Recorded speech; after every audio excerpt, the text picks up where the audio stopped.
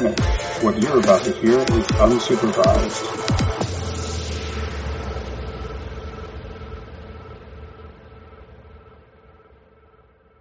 Welcome back to Unsupervised Season 2, Episode 8. As always, I'm your host, Colin Beswick, joined tonight by Stanley Cup of Chowder podcast regulars Adam Denhard and Jake Reiser. How you doing tonight, boys? Excellent, Colin. Good to be back. How about you, Jake? Doing good. It's nice to feel like we're in the swing of things in the holiday season. It is. We got all sorts of hockey and Bruins-related topics flying around today and recently, too. We'll dive right in. The big news over the last day has been the David Backes hit on Coleman from the New Jersey Devils. Clipped him, caught mostly head. It seemed to fly under the radar a little bit. It was in the last 2 minutes of a losing effort for the Bruins, and I don't know if it's just that or what, but it didn't get a lot of attention. But when I saw the hit, I immediately was like, he's gonna get suspended for this.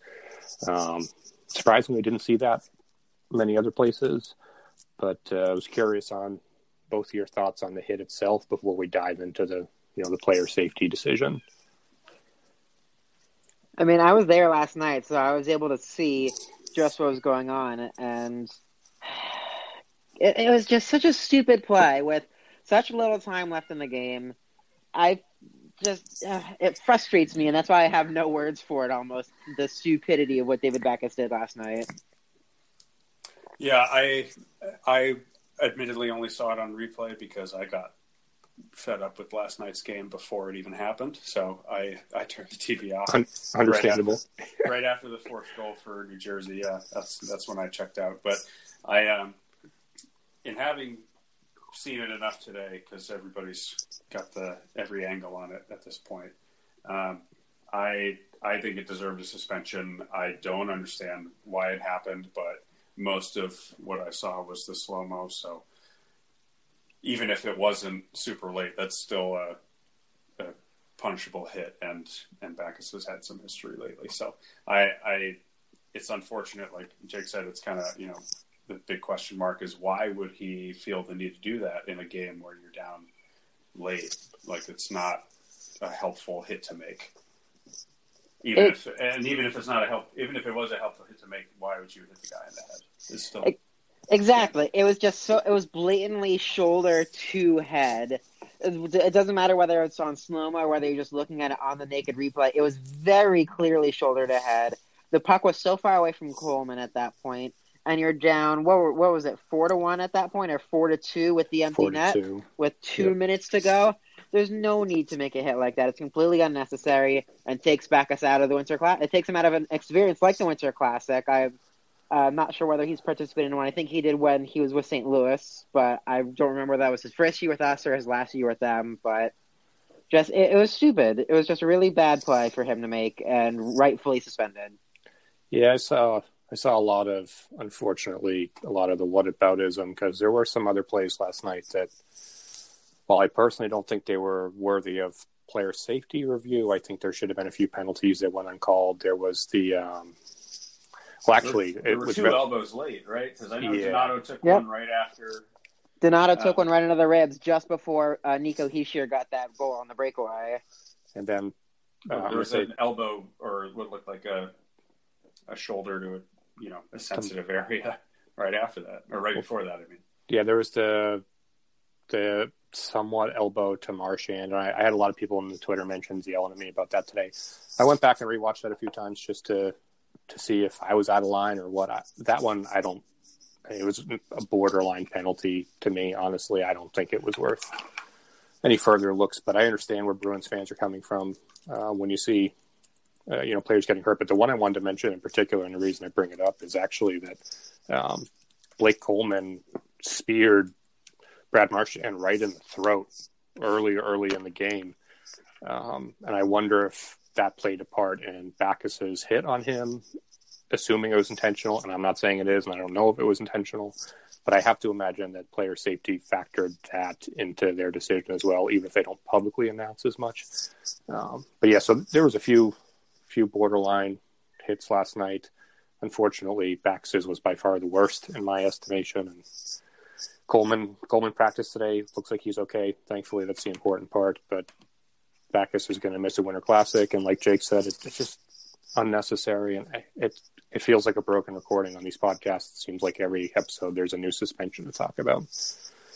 But didn't like it. We'll jump into the actual suspension length too, because I know people have some thoughts about that. It was announced earlier tonight that player safety suspended Backus 3 games. If I'm putting on my my violent gentleman, George Peros player safety hat, the way I see the hit personally, if I'm analyzing it, is it's late. It's a bit of a blindside hit, and he takes a solid 3 or 4 strides before he gets to Coleman, and then connects almost exclusively with Coleman's head. So to me, those are the factors that came into it. But for me, 3 games I think was appropriate. But did you guys agree with that? Do you think he's getting a bit of a heavy punishment? I'm seeing a lot of that on Twitter, but with Bruins fans, it can be tough to look at it objectively. What are they saying on Twitter? Because I don't look at Twitter. You know that. Oh, yeah. The Twitter machine that are Bruins fans. Yeah, well, even some of the old school media, I'm seeing a lot of, I guess, just trying to justify or a little bit of whataboutism, I guess, there with Backus, that it's a little too heavy for someone they consider a clean player. But I don't think that they had much of a choice. When we were talking about this in our Slack chat this morning, I said that it's going to be a minimum of 2 games. More likely it's going to be 3 because he's considered a repeat offender after his suspension for his headshot against Franz Nielsen last year. Exactly. That's exactly the phrasing I was going to point you out on. That it's what the old school media and the fans consider him a clean player. That doesn't mean the Department of Player Safety considered him a clean player, and they clearly didn't. So for the criterion that the NHL Department of Player Safety and George Peros was looking at, I think it's fine. I think 3 games is the right amount. It serves a heavy hand in trying to discourage headshots like that. Yeah, I agree. Backus has kind of a history since he joined the Bruins of being a physical presence, and if he's being charged to do that by motivation or by coaching, then I hope that's not the case. But a couple of hits in relatively quick succession in the last couple of years, I'm honestly 3 is reasonable because I'm hoping that they're taking his prior non-history into account, but I honestly I wouldn't have been surprised if it was 4 or 5. Yeah, same here. Like I said, once you're in that repeat offender category, it's sort of you're sort of at the mercy of player safety, and we all have opinions on Backus, obviously. I think he's more or less a clean player, but I also think he plays a physical game, and I think he's slow.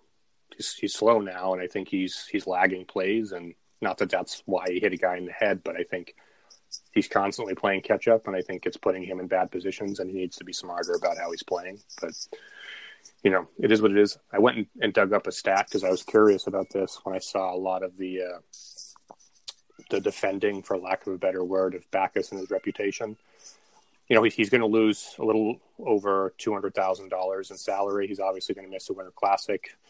But I think for a player like him, who we know a little bit from being in the locker room, being around the team, he's a proud player. He's a longtime player. I think the reputation thing is probably important to him. And he went 848 career games without being suspended. But in the last 44 games, he's now been suspended twice for the aforementioned Nielsen suspension and now the Coleman suspension, as well as a match penalty that many thought he would get suspended for again for a hit on Vinny Trocheck from Florida too. So it's been a rough go, even without considering the skate to the leg, the skate to the face, the numerous pucks and sticks to the face too. So it's been a rough 2 years for Backus here. But here's the thing about Backus, and the reason that he can go 800. What was the number again? How many games he went before being suspended? Yeah, he went 800. Let me pull it back up. It's 800. and 48 career games without being suspended, which is impressive. The reason he can go 848 games without being suspended is because his game was different when he was younger. He could score more. He could skate more. It was a different league, so his style of play was a lot more common, and he could play to it so well. His skill set is just so different from what the league has become. It's become that much faster, and the scoring has become that much more insane that you have to score in so many different ways. And it's hard for a guy like Backes to keep up, and I feel a little bad for him because he signed with this team with a different expectation of mine, and it just hasn't lived up to what I think a lot of people have hoped for. So I don't know whether it's frustration. I don't know whether it's just how he is now and how he has to adapt his game to what it is today, but that's the reason that he can go so many games without being suspended. See, I think there's some truth to that, but I also think that he's always played a fairly heavy game, too. I think it's, like I said, it's sort of caught up to him. I think he's made some bad decisions in the last year or two, and so I think it's a mixture of both, personally. But that's just my take on it. Yeah, I do remember him being a physical presence in St. Louis. I just don't remember it being particularly as aggressive. And maybe it's that his style hasn't changed, and just this the sensitivity to calling penalties has changed, which in a lot of ways has been for the better. But it is a sudden departure to see him being suspended and being, set aside for that. It didn't seem particularly egregious until just, this past week, and the one beforehand when he made another hit to a head neck area on somebody. Those didn't seem like a continuation of the kinds of hits that he'd been making in the past. Yeah, we've mentioned a couple times he's going to obviously miss the Winter Classic, along with the game on Saturday against Buffalo and the following game against Calgary, which is also going to be a tough matchup. But I'm seeing a lot of speculation, a lot of desire from Bruins fans about getting Anders Bjork a chance to play in the Winter Classic at his alma mater and at Notre Dame. And I think it's a cool story. I think we all sort of would like to see Bjork have a chance to play there. It's a great opportunity for him. But it's something that I'd mentioned earlier on Twitter today that I don't think it's particularly likely for roster construction purposes. And I wanted to touch on that a little bit before we get into the other roster moves that were announced today. But the reason I say that is with Charlie McAvoy going on injured reserve today, my understanding of the CBA is that, it's a 7-day rule for injured reserve based on comments that Bruce said he was injured in the game on the 23rd against Carolina, blocking a shot. He missed the last game. So if they retroactively date his IR stint to the 23rd, he'd be eligible to return on the 30th at the earliest, meaning he would be able to play in Winter Classic. Bruce said he was day-to-day yesterday, so my assumption would be that he'll be healthy enough to play in Winter Classic, and I doubt they want to sit him out just to get Bjork a chance to play. So with that being said, if and when McAvoy returns, the Bruins have to make a corresponding roster move because they're at the maximum roster limit of 23 contracts on the roster. So personally, I think that JFK would be the first choice to go down because he's waiver exempt. That may be the case. Maybe they go a different direction. But in order to get Bjork up, you then have to make a second corresponding move if McAvoy is not still on IR. And again, I don't think that he will be, knock on wood. Just my opinion here, my take on that is I don't see the Bruins sending Ryan Donato, who's played pretty well recently, down, who is waiver exempt. We were talking earlier about, maybe they send Achari down. He's had a rough year. He's been struggling. And while I personally would perhaps consider that, I don't think the team would. So I want to bring that up with both of you and get sort of your pulse on that. If you think that they should, and if they do, what route would you take to get Bjork into the lineup? If I were making that decision for the Bruins, I'd probably send JFK down. If I'm like you said, kind of high on how Donato's been playing, just because it's the least risky move. Achari wasn't signed to an NHL contract to be super high on the points chart.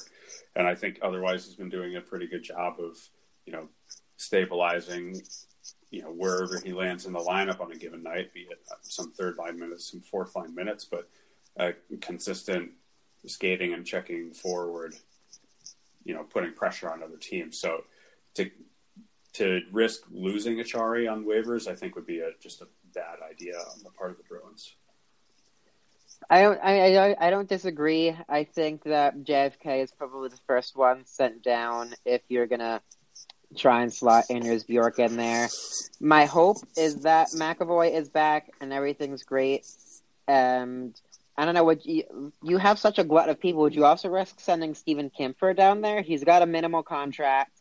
He's been a slight impact player, but nothing where I would be devastated if someone happened to claim him. So I might also risk putting Kempfer on the waiver wire too, just to see what would happen. Yeah, that's a good point. That's something I would consider, and I think the team might consider that as well. And Adam points out that Achari, he's a role player, but he's played his role fairly well. He's there to suppress shots and to play some penalty kill time, and he does that effectively. But one of the things that I try and mention as often as possible, if only for my own sanity, when it comes to Achari, is that he's 27 plus years old. He's not young. He's not a prospect anymore. He's going to be a free agent at the end of this season. And personally, I don't know if he has a future with the Bruins organization. I mean, he's an NHL caliber player, and he may land somewhere else. But the reason I say that is I think if they did decide to waive Achari, for example, I don't know how much interest there would be league-wide in claiming him. So maybe the team thinks they can sneak him down to Providence in order to get Bjork up. And if they lose him, they may figure they have an Anton Bleed or someone else to fill the role if it really comes down to it, or Jamel Smith or, whoever. But, I think it's often more complicated than that when you have GMs who draft players, who have personal relationship with players too. You obviously, that factors into it. It's not all done, on a spreadsheet, as they say.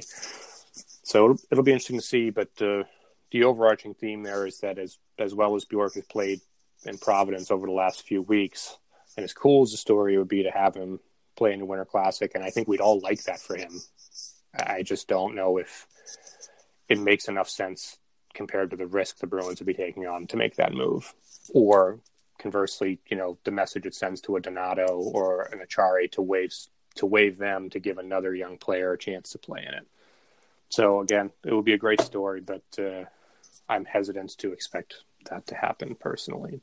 And you just hope everything's okay with Marchand too. If you were talking a lot about the forward core, that he took more than one high hit yesterday and left with about a minute left in the game and looking pretty woozy after a high hit from Travis Zajac. So you just hope that whatever is ailing him and is preventing him from playing in Buffalo isn't too severe. Yeah, I want to say I saw it today that they had kept him out of practice because he wasn't feeling well in his stomach, which is not his brain. So I hope that it's not just like a cover to not keep Marchand in concussion protocol if that's what he actually needs from high hits. But it's interesting to see a couple of more dominoes fall again for the Bruins. We thought we were coming out of the darkest part of the season with injuries, and then you wonder if they're going to be able to pull McAvoy off the injured reserve before the Winter Classic, or if Marchand's going to be healthy enough. It just feels like it's been one after another this year. Yep, we're still chasing a fully healthy roster. It's like every time the team gets close, something happens. Unfortunately, we are so close the other night. Which isn't, it's not unique to the Bruins, but it's been every time you feel like the Bruins are going to take a little bit of a shock and get their season going again, it's somebody else has to come out of the lineup. It's brutal, and that's why I wrote a good piece for the website today. You got to be patient before making a big move. I like that we've been talking about, who we can call up from Providence and how you can kind of shift things around, but I would rather wait and make a big move until we've seen everybody gelled together as much as possible, or at the very least pushed it till the last minute to where you can't see, where there's no room to see this team as it was constructed in the offseason. So I like that. I like that we've been talking about minimal moves and not just hitting the panic button, grabbing a trade for something that's going to blow up the whole team. Yeah, that's the balancing act with a lot of teams this time of year, I think. And there's definitely always, or usually always, some merit to being patient. But I can understand where fans are sort of chomping at the bit to make some moves to this roster. And I mean, for the sake of objectivity, I've been saying even before the season started, I didn't think this roster was particularly good. I think their roster got worse in the offseason, particularly in the bottom six, and I've been beating that drum since the start. And I tend to fall on sort of the opposite spectrum as you do in this particular instance, and that I think they're coming up to that end of the runway and having to make a decision on their roster here in terms of, are they going to add an impact piece, or are they going to roll with what they have? I think they need another center. I think that's pretty obvious at this point. Colby Cave's done an admirable job, but he can't be your third line center for a playoff team. So we'll see. Which brings me to a little segment we wanted to do too about just some, with the New Year's coming up, some New Year's resolutions for us, for the team. So we'll dive into that real quickly. Get each of your thoughts on what you have for a New Year's resolution. Adam, if you want to start, we'll dive in there. Yeah, sure. I am resolving for his excellency the Rat, Brad Marchand, will resolve to never take another penalty. I know he won't say it out loud, so I'm resolving it for him. And I look forward to being proven right. Come on, Brad, you can do it. I believe in you. Well, it's technically possible. Yeah. No, I'm not clinging to that. Don't worry. Now, if I were to resolve anything for the team, it would probably be just to settle in. We were talking about riding out the changes in the lineup due to injury or due to roster changes, just to see what would fit. I think the roster is going to shake out by the end of January, and I think the Bruins are pretty close to that. They just need to figure out those last couple of pieces. So my ultimate resolution would be to not make a reflexive move, at least not in the first month of the year, the new year, because there's still a good amount of hockey to be played after that, and still at least a couple of weeks after that to do something before the trade deadline if that's needed. I think that's a smart resolution to have. If I were to go with one, maybe I'd tell Tuukka to never eat at Buff's Pub again, just so we can avoid any disasters like 2015 again. But in all seriousness, my resolution would be to help the prospects just find their places. I think that it's again, it has to do with time, trying different lineup combinations, working with guys in practice to make sure that they're confident enough in their own skills. But it's time. We've been waiting long enough for prospects to kind of make the impact we've all been hoping they can. So whether that's Heinen, Donato, Bjork, something's got to give at some point. So if that would be my resolution, it would be to help guide those prospects towards that kind of end goal. Yeah. You took my topic and flipped it a little bit. I was jokingly going to say my resolution is to not have to deal with any more goalie controversy, hot takes for the remainder of the season. But as we know here in Boston, that's just not possible. So my real resolution would be sort of the opposite, is that for the team to make it an impact move sooner rather than later, so they're not paying deadline deal prices. I don't want to see another Rick Nash trade. I got crucified for my take on Rick Nash when it happened, and I would like to point out that I feel like I was right in hindsight. I don't think it was a good trade. I think deadline deals generally are not.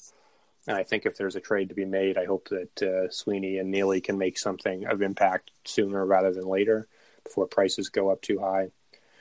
Ideally, like I said, I'd like to see a center come in, but that's a little less reasonable than perhaps getting a scoring forward. Everyone here has heard me say I want them to bring in Nino Niederreiter or Jacob Silfverberg. I'll take either or both, please. So that's my resolution. But even if that doesn't happen, like both of you mentioned, I think as January starts to come to a conclusion, I'd expect that the roster is sort of solidified itself, hopefully one way or the the other, so that they really know what they have in the team. So we'll see as we go into the new year.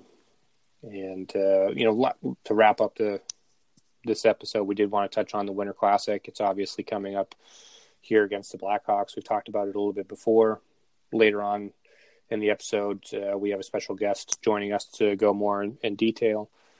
But I think we're all looking forward to the Winter Classic, but I don't know if any of us are super excited about it, or maybe that's just me. I've mentioned before the veneer is sort of worn off for me personally with them just being their third one. But, at least they're going to have Chara and Bergeron back forward, which if you're going to have a marquee matchup, you got to have Chara and Bergeron in it.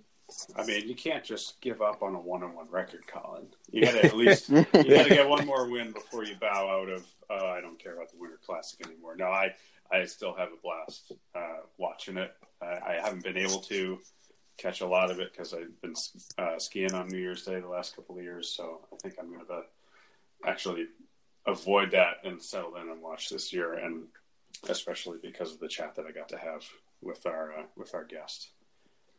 I mean, I'm looking forward to it. You're right. The kind of shine on the Winter Classic has worn off being in it for a few years, and it's more of a sigh of relief that everybody's back in the lineup, that we can have a really good matchup and not just watch two really beaten up teams go at it, because those Hawks are sure injured, as I hope you talked about with our guest coming up. Yeah, they're not particularly good either. And so that's, they're obviously still a marquee team franchise, but they're not a particularly strong team this year too. And when you look at it from that perspective, it really is just sort of another chance for 2 points in the regular season. And, we joke or somewhat serious, but the Buffalo game really has more significance to this Bruins team and their playoff seeding than the Winter Classic does, as much as it's a bigger stage and, it's all spectacle and all of that. But I think for a team that's sort of going to be fighting for a wild card spot, most likely in the playoffs, they really have to focus on, getting points over, prioritizing a game against a Western Conference team. Yeah, and that kind of was a big question mark that we still probably won't get to in the next.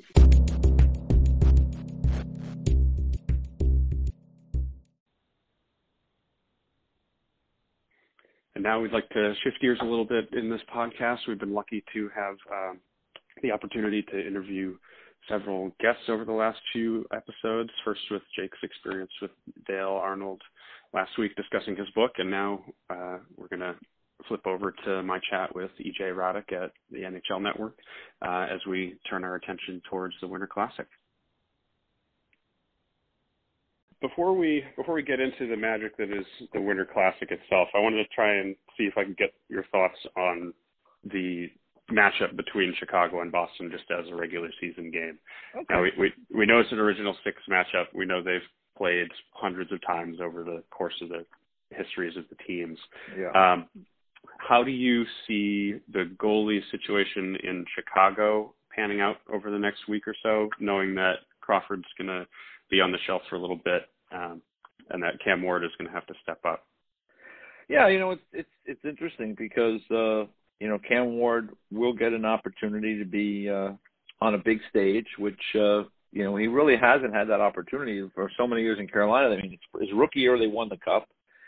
He got back to the playoffs and went to the Eastern Final in 2009. Outside of those two opportunities, I mean, he's been kind of in obscurity there in Carolina with a team that has not made the playoffs. So now, if he does indeed get the start, that'll be a pretty important start for him. It's pretty high profile, so that's interesting. The other thing to consider is Colin Delia, who they brought up from the minors, has come in and played in 2 games and played extremely well. I mean, it's been near perfect. I think his save percentage is up over .950. So it'll be interesting to see what Jeremy Colliton decides to do with his goaltending. I would think Cam Ward would get the start just because of his experience and the platform and the stage that the Winter Classic is. But Colin Delia is playing really well right now. So the Blackhawks are really in desperate need of getting every win they can. So it'll be an interesting decision leading up to that game.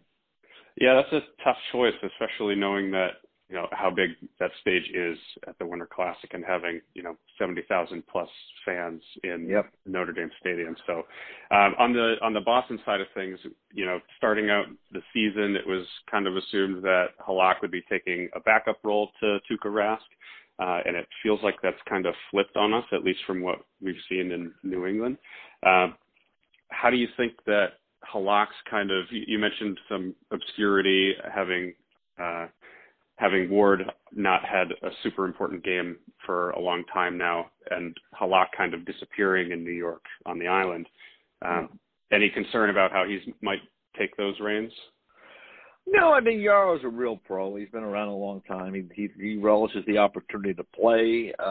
He's someone, when I thought it was a good signing by the Bruins to begin with, because Tuukka Rask has been a terrific goalie, but he's not someone that, I think Tuukka Rask will be better when they need him to be better if he plays, fewer games during the regular season. In years past, I mean, they haven't had confidence in their backup goalie in some seasons, and Rask has had to play a lot of games, and he gets worn down.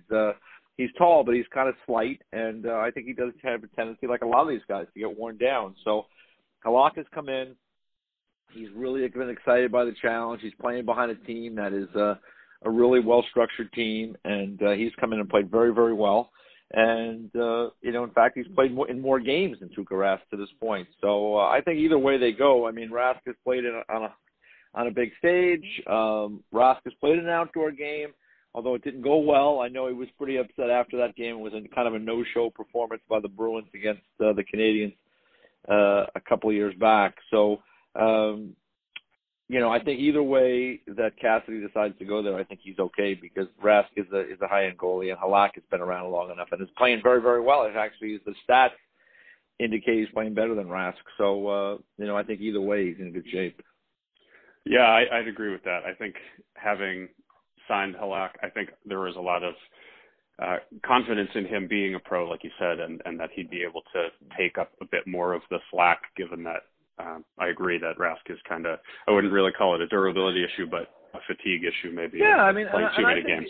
Yeah, and I think if you look at a lot of the goalies around the league, I think last year when you get to the final, Holtby and Fleury, both guys played substantially fewer games than they normally played, and I think both benefited from that. And Fleury was outstanding, particularly in the first three rounds, and Holtby, once he got the job back from Grubauer in the first round, his game kind of took off. So I think in the end, it seems like you need to have confidence in two goalies. And, Jaro Halak, it was unfortunate. He was with the Islanders, and the team wasn't very structured, and they gave up a lot of shots, and it's an easy place for a goalie to get beat up. And I think even the goalies that are there now on the island, you think of Grice and Leonard, because of the structure that Barry Trotz has brought in, all of a sudden now those numbers are better. And I think it's not a coincidence that goalies can have more success behind structured teams, and that's, I think, what happened with Halak.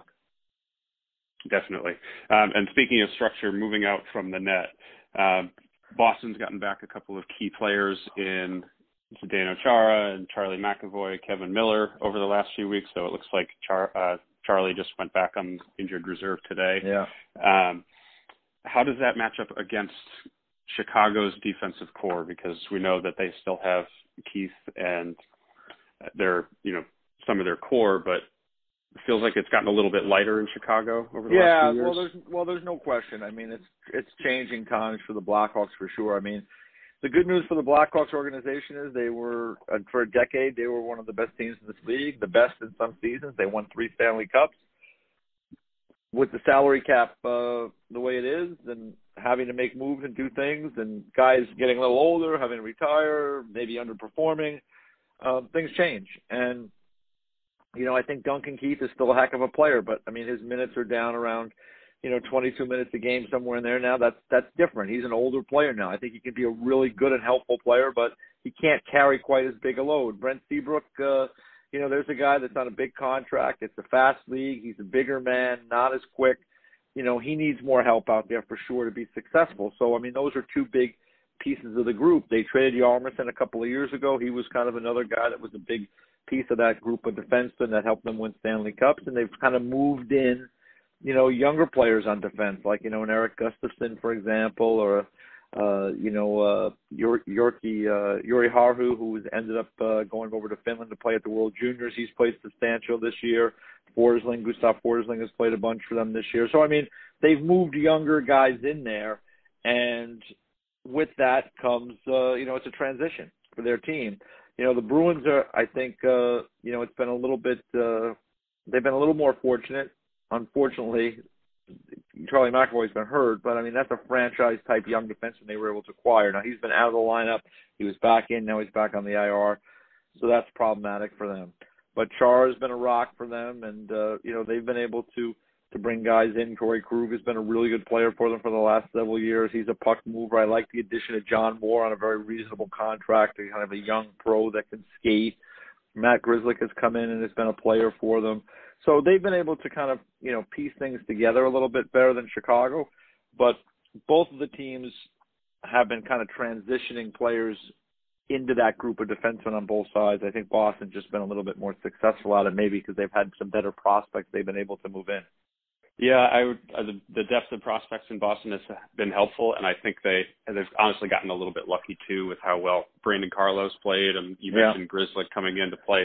Both of those guys are playing close to 20 minutes a night, which isn't something you expect out of a 22 to 25-year-old relatively new defenseman. Yeah, Grzelcyk has been a real find for them. I mean, we know the story about his dad being on the ice crew there with the Bruins for many, many years, and he was a college player, and watching him play in college, I wasn't so sure he was going to make the transition and be a guy that could come in and have this kind of success. But I mean, you're right; he's playing more than 20 minutes a game, and he's been a helpful player for that team. So it's a terrific story in terms of his personal circumstances, and also just really for the team to have a guy come in and be able to step in and be able to play those minutes and be helpful for your group. Absolutely. So stepping a little farther out from the net now, if you wanted to chat about forwards, getting Jake DeBrusk and Patrice Bergeron back was huge for the Bruins to give them a little more forward balance. And how do you feel that Chicago has worked on balancing out their lineups with Taves, Kane, and DeBrincat all being separated? Yeah, well, they made a trade to add a couple of young forwards in Perlini and Strome. With the trade with Arizona, so it was kind of a 2-for-1 thing there. And that's given them a little bit more depth. They're giving opportunity to those guys. I mean, Strome was a third overall pick in 2015. It didn't really pan out for him in Arizona. He seems like he's getting more of an opportunity to play in Chicago. So that's the good news. The Hawks have actually played better over the last several games. Patrick Kane is still among the very best forwards in the league. Jonathan Toews has really had a good bounce-back season. I mean, last year he wasn't quite up to his standard, but this year he's played very well, and he's on pace to maybe have 30 goals this year and maybe over 60 or 65 points. So, I mean, he's been good. DeBrincat has done nothing but score goals his whole life, and everybody says he's too small, but he scored goals in junior. He came to Chicago and he scored goals there. He's on pace to score 30 goals or more this year. Brandon Saad's game has been a little bit better of late. Had a 2-goal performance against Minnesota earlier in the week, so that's a plus for them. Anisimov is healthy again. He's a helpful guy for that group. They got to hope that Strome and Perlini can come in and be helpful players. They got a young guy like Dominic Cajon who's come in and played okay so far. So again, it's a group that's really in transition. I mean, they don't have a Marian Hossa anymore. I mean, he was a huge piece of the puzzle for that team, and they ended up trading Artemi Panarin a couple years back, kind of concerns about future salary cap issues. And, that was a big deal to make. They got Saad back, but he's not the dynamic player that Panarin is. So, for the Hawks, I think that they're okay up front. I think really the biggest issue for the Hawks is really being more structured, being better in their own end, and having consistently good goaltending. And, Corey Crawford had been out at the start of the year. He came back, but we talked about it earlier, is like having that structure in front of the goaltender to make the goaltender's job a little bit easier. And, I think that's where the Hawks have really struggled. Their D just hasn't been great in their own end. Their forwards maybe haven't been necessarily great on the back check and maybe the play in the neutral zone. That puts more pressure on their goaltenders. So, that's where I see the Hawks have the biggest issue right now. And with Corey Crawford out, they're hoping that Ward and Delia can kind of, right the ship for them, but they really need to be more structured in front of those guys if they're going to have success. Yeah, that's understandable. So So moving into the fact that it is going to be the Winter Classic, which is a huge stage, and you mentioned the pressure that will be on both teams. Honestly, do you think this might be the year that the Hawks can break their Winter Classic curse? Well, maybe. I mean, it's funny. The years where we thought the Hawks were amongst the best teams, right? It was a struggle. Now they're a team that's really, kind of in a rebuild mode a little bit, or retool mode, however you want to put it. And maybe this is the year they end up winning. So it's hard to say. It is a one-game scenario. The elements obviously are a factor. These are two teams that don't see each other an awful lot, even though they're original six teams, even though they met in the Stanley Cup final. You go back several years now to 2013, but they don't see each other a lot. Things have changed on both sides. I expect it to be a really entertaining game as long as the conditions are good, and I assume they will be. Dan Craig and his group have done a great job with, putting these outdoor games on with several years of experience now. But you got a lot of high-end, really talented players. I mean, when you think of Pasternak and Marchand and Bergeron and Krejci on the Bruins side, and Kane and Taves and DeBrincat and Keith and some of the players that the Blackhawks have, I think it should make for a very entertaining game. We'll see how it plays out on the ice there in South Bend. Yeah, you mentioned too that Chicago has been playing better as of late, so I wonder if it's a good stride for them to hit as they go into this. The Bruins kind of laid an egg against New Jersey last night as we record this on Friday. Yeah. So it'll be interesting to see. And working in their favor too is that finally it's not a baseball stadium that they're playing in. So maybe they can shake it a little bit that way. I'm glad that you mentioned conditions too, and I know that weather can definitely be a factor in outdoor games, even if it's a nice day. And hopefully Mother Nature doesn't shift too much on us, but it looks like it might be a little wet or snowy that day. How does Dan address stuff like that, where the ice just might get a little flooded? Does that Well, rain is definitely more of a concern than snow. I mean, snow is something that they've played through before. I mean, in Soldier Field a couple of years back, the Penguins and Blackhawks played through like a virtual blizzard. Yeah. And they just have they have that team of shovelers that come on the ice every few minutes and scrape the ice and do their thing. So they're prepared for that. Rain is a little bit more problematic because it does hamper the ice conditions. The equipment gets wet and gets heavier, so that's a problem for the players. Their shields, if the guys who wear the half shields, they get wet, they get foggy, so that's a little bit problematic. So rain is definitely a much bigger issue than snow, and also too much sun, as we've seen in past years. And that stadium is an open bowl, and if it's a sunny day there, glare could be an issue that they have to deal with. So I think for when you look at it, Dan Craig and Mike Craig and that whole crew, they've been through so many of these now that they've dealt with just about every possibility, and the equipment they have is state of the art, and they'll be prepared for whatever happens. And that's the good news for the teams and for the league, is that these guys have that experience, and they'll be ready for anything. If we get a snowy day, what I would assume they'll do is just shovel the sheet of ice as often as they feel they need to, and make sure that the puck is traveling at the right rate of speed and it's not kind of caught up in the snow. We remember going back to the first Winter Classic with all the snow in Buffalo, kind of that snow globe effect. It would be kind of cool if we saw that in Notre Dame. But the weather forecast, the one thing I've learned, Adam, is the weather forecast shifts all the time. And you might think it's going to snow and it rains. You might think it's going to be bad weather and it's good weather. So call me on Tuesday morning, and I'll have a better idea, because I can remember the game Washington and Pittsburgh where they moved the game to the evening, and the forecast was for a window of opportunity to play, and then halfway through like the second period it started raining, and it rained throughout the rest of the game, and they managed to get it in, but they were not anticipating that. And it just goes to show you that the old story, you can't fool with Mother Nature. Whatever's going to happen weather-wise is going to happen, and these guys will deal with it. I know, and it's so many days away that it really can shift in either direction. Yeah. I would love to call you on Tuesday morning to check in, but I assume you're probably going to be a little busy that day. Well, I'll be there waiting to do interviews with the Bruins players, so feel free to call. Okay.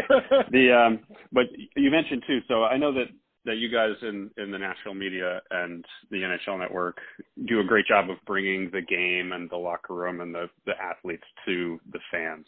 Could you give us a little peek behind the curtain from a media perspective? What do you see? What do you look forward to? Any favorite parts of the whole experience? Well, I mean, for me, it's nice to be in a different venue. I remember Mike Babcock years ago when he was coaching the Red Wings. It was the second Winter Classic, I guess. It was the Red Wings and Blackhawks.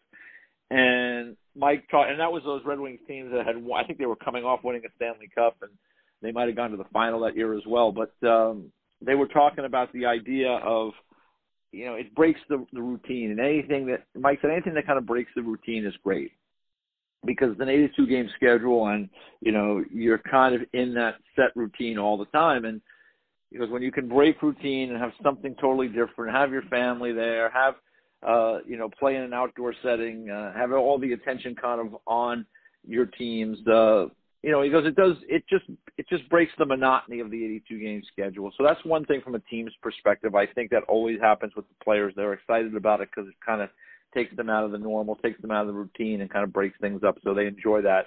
From a media standpoint, I mean, the league has done a good job of giving everybody a lot of access to the teams. We've seen the Road to the Winter Classic shows, the 24/7 type shows they've had over the years at different media outlets. I guess HBO had it for a while, and I think Showtime was doing some of it, and then the NHL Network has some of it now, and NBC Sports Network has some of it. So the fans get to see a lot of that in the lead up. For me, going there, a lot of times I'm reporting, so I might be rinkside or waiting for guys to come through the tunnel and or going in the locker room. I know last year I was in the Buffalo locker room for a good chunk of time before the game and watching the guys go through their preparation. I remember Ryan O'Reilly coming through very, very early, and he had a nice looking hat, and these guys get kind of revved up for the game. So it's kind of cool. You're on the bench. I get to do a bench interview and see the different, kind of get a really up-close look at things you don't normally see. So,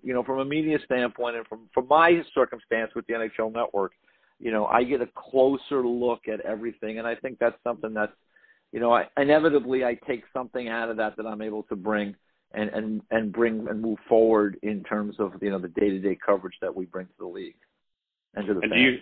And can you think of one particular experience doing one of those, ringsides or even just being in the tunnel at the time that stands out as a fondest memory, so to speak? Well, there's all kinds of things. I mean, I've done a number of these. Last year, for example, I was on the glass. We're waiting to do a post-game interview, and I was on the glass right next to where the Rangers scored. And, at that end, and they all kind of, everybody just kind of gathered and jumped into the glass, basically right in front of me. So that was something that normally we don't get to see on an everyday basis. I know in Ann Arbor at the Winter Classic there with Detroit and Toronto, I remember I got to kind of be along the boards for a little bit of the third period, and the closeness, the ability to watch Henrik Zetterberg working that close, where I could see his eyes and see him kind of doing all the little math equations that these guys do in seconds to determine which way they're going to go or how they're going to handle a certain play. That was really eye-opening to me because it was just I could really watch all that unfold because I was that close. So stuff like that is exciting, and I'm kind of I've been a rink rat my whole life, and I'm always kind of curious about equipment and sticks and things of that nature. And last year I learned a little bit. Ryan O'Reilly had the True Skates, which are a new brand of skate, and has a little bit of a different look to it. So I was curious about that. So I asked the trainer, and he gave me some background. We're on the bench there at Citi Field. So, stuff like that is really kind of cool for me to see. Yeah, that's an awesome perspective to get from being that close. Yeah. You mentioned being a rink rat. So one of my last questions for you is, what is one of your fondest memories of yourself playing outside? I know that you played pond hockey in your childhood, and I mean, I would say that for me, there was one winter. I grew up in the New York, area, suburban New York, Westchester County, and there was one winter when it was an awfully cold winter, and we had a lot of pond time over at the Bronx River area. There's a little area near where I lived that was frozen quite a bit, and I can remember trudging through the snow and and being out on that ice a lot, and that was so much fun. And I mean, it's a wonderful experience, especially really young or old. But when you're young, I mean, you have the whole day in front of you. You have this big sheet of ice. There's no boards. There's no, there's just a kind of almost feeling, it's almost an endless feeling, especially when you're younger and you're smaller, and the world seems kind of so big for you. And I remember that that one particular winter, and I must have been somewhere 16, 17, and it was a lot of fun to be out there like day after day skating. So it's a fun thing, and I wish I had more time to do more of it now. I mean, it's just with times get busy, but it's quite an experience for, I think, anybody who loves hockey and plays hockey. I mean, it's something that's unique and special and different to the game, and I think that's why the idea of the outdoor game has been really received so well, and because I think everybody who is hockey people get it. They understand what makes it special, and it's really, for me, it's kind of a celebration of the game. These outdoor games, particularly the Winter Classic, it's a celebration of our sport, and it's kind of like a Super Bowl feel. I mean, obviously, it's not as big as the Super Bowl, but it's that kind of feel where hockey people kind of come together in the same place, and we have that one game that people focus on. So it's I think it was a great idea, and in the individual markets where these events take place, there's a lot of excitement about having them. I mean, nationally, sometimes, there's been a number of them, and that might change, but I think you go into, the places where these games take place, and the people are really excited to have them. Yeah, I have to agree. I think it's been great for the sport, and having that attention on the game of hockey and not necessarily on what's at stake between the two teams, like you said, has been a great thing for the sport to build the fandom, and it's exciting to have had it for 10 years. It's hard to recall it as a novelty, because it's been something that's been kind of novel every year that it's come around. So EJ, I just wanted to say thank you again. I and all of our fans in the Boston area are really grateful for you taking some time to impart some wisdom on us. Well, hey, listen, Adam, it's my pleasure. Thanks a lot. Anytime. And, it's just, all hockey. It's what we do. So it's no problem on my end. Thank you. Up. Yeah, thank you again. Bundle up, and we'll watch for you on the 1st. Yeah, I'll be bundled, believe me. Take care, EJ. Thanks again.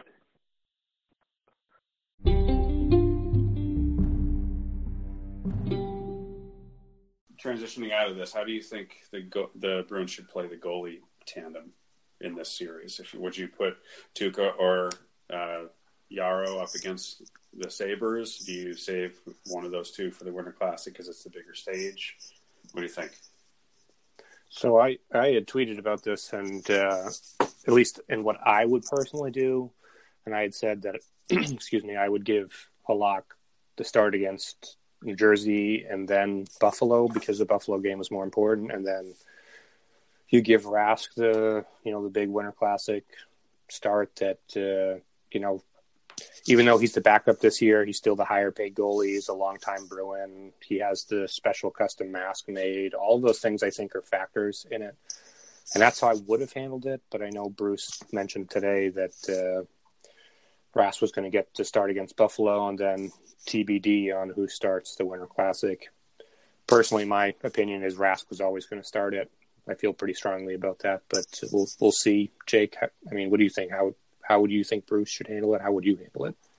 Yeah, I mean, it's Rask's game to start. I think if they're committing to the storyline that Tuukka is your starting goaltender, you put him out on the biggest stage no matter what, and that's if you're going to do that, it's the Winter Classic. I think it's fine if he's starting in Buffalo, which it appears he might be tomorrow night.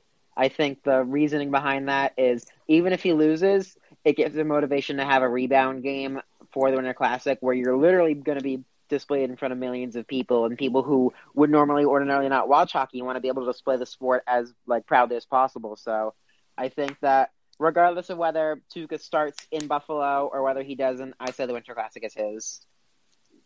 I think the only way he doesn't start is if he just absolutely stinks out the joint against Buffalo, in which case he might sort of be forced to start Halak. But I think I agree. I think it's Rask's game to start, for better or worse. Yeah, I think the for me the narrative hasn't fully flipped yet. I mean, Yaro's played really well, and right now is statistically the better goalie for Boston. But I think the reason he was brought in is because he can take some of that pressure off of Tuukka, and Rask has had a good amount of rest over the last couple of weeks, given the holiday hiatus and a few fewer starts, for the worst possible phrasing, in the last weeks before that. So I think he's well situated to play well against Buffalo, hopefully, and then be able to play 2 starts in a row like he has many times throughout his career, just a little less recently based on how well Yaro's been playing. Yeah, I think, I talked to a handful of followers and fans about this to sort of gauge people's take on this and their opinion and all of that. And I think that, I won't use the word overwhelmingly, but I think the majority of fans want Tuukka to start. Like I said, he's a longtime Bruin. He's 3rd or 4th highest paid goalie in the league. He's a marquee player. But without being too critical, I think that it's important to make the distinction that if you're going on merit, Hradek should absolutely be the one starting the game. And it's not close. Rask has not had a particularly strong year. Hradek has had a very strong year. And I'm not naive enough to think that it's just merit-based, anywhere, let alone in the NHL. But, I think it's important to acknowledge that Hradek certainly deserves the opportunity, as does Rask. Again, he's a longtime Bruin. But, I think that's something that got missed in a lot of the conversations about this topic, and why it can be so hard for Bruce and for the coaching staff to make decisions about this, because you have 2 deserving guys that you have to pick between. But, I think they're both capable of winning the game, and I'll enjoy watching it either way. Hopefully it's a good matchup, win or lose, for the team. It can't be worse than the last Winter Classic with the Bruins. So, it's only up from here, right? I hope so. All right. Like I said, the roster's going to settle in January. We're in for the best, guys. I like the positive. New year, let's go. I like the positive attitude. New year, new us. We'll see. With that, we'll wrap up the episode. I want to thank everyone for listening, as always. Did want to say a huge thanks to our special guest on this episode. Really appreciate EJ coming on to talk Winter Classic and Bruins with us today. You can follow him if you aren't already. You should be at EJHRADEK_NHL. Great follow. Very knowledgeable guy. Great information. As always, you can follow Adam on Twitter at The Creative Anomaly, and Jake at Jake_Riser, I believe. I always get this wrong. Is that correct? It's just Jake Riser straight up. One of these episodes, I will get it correct. I promise. And then, as always, you can follow the podcast at SB Unsupervised, and me at C. Beswick. We appreciate you listening. If you have time, give us a rating on iTunes or wherever you listen. And I hope everyone has a happy New Year's from all of us on the podcast and at Stanley Cup of Chowder.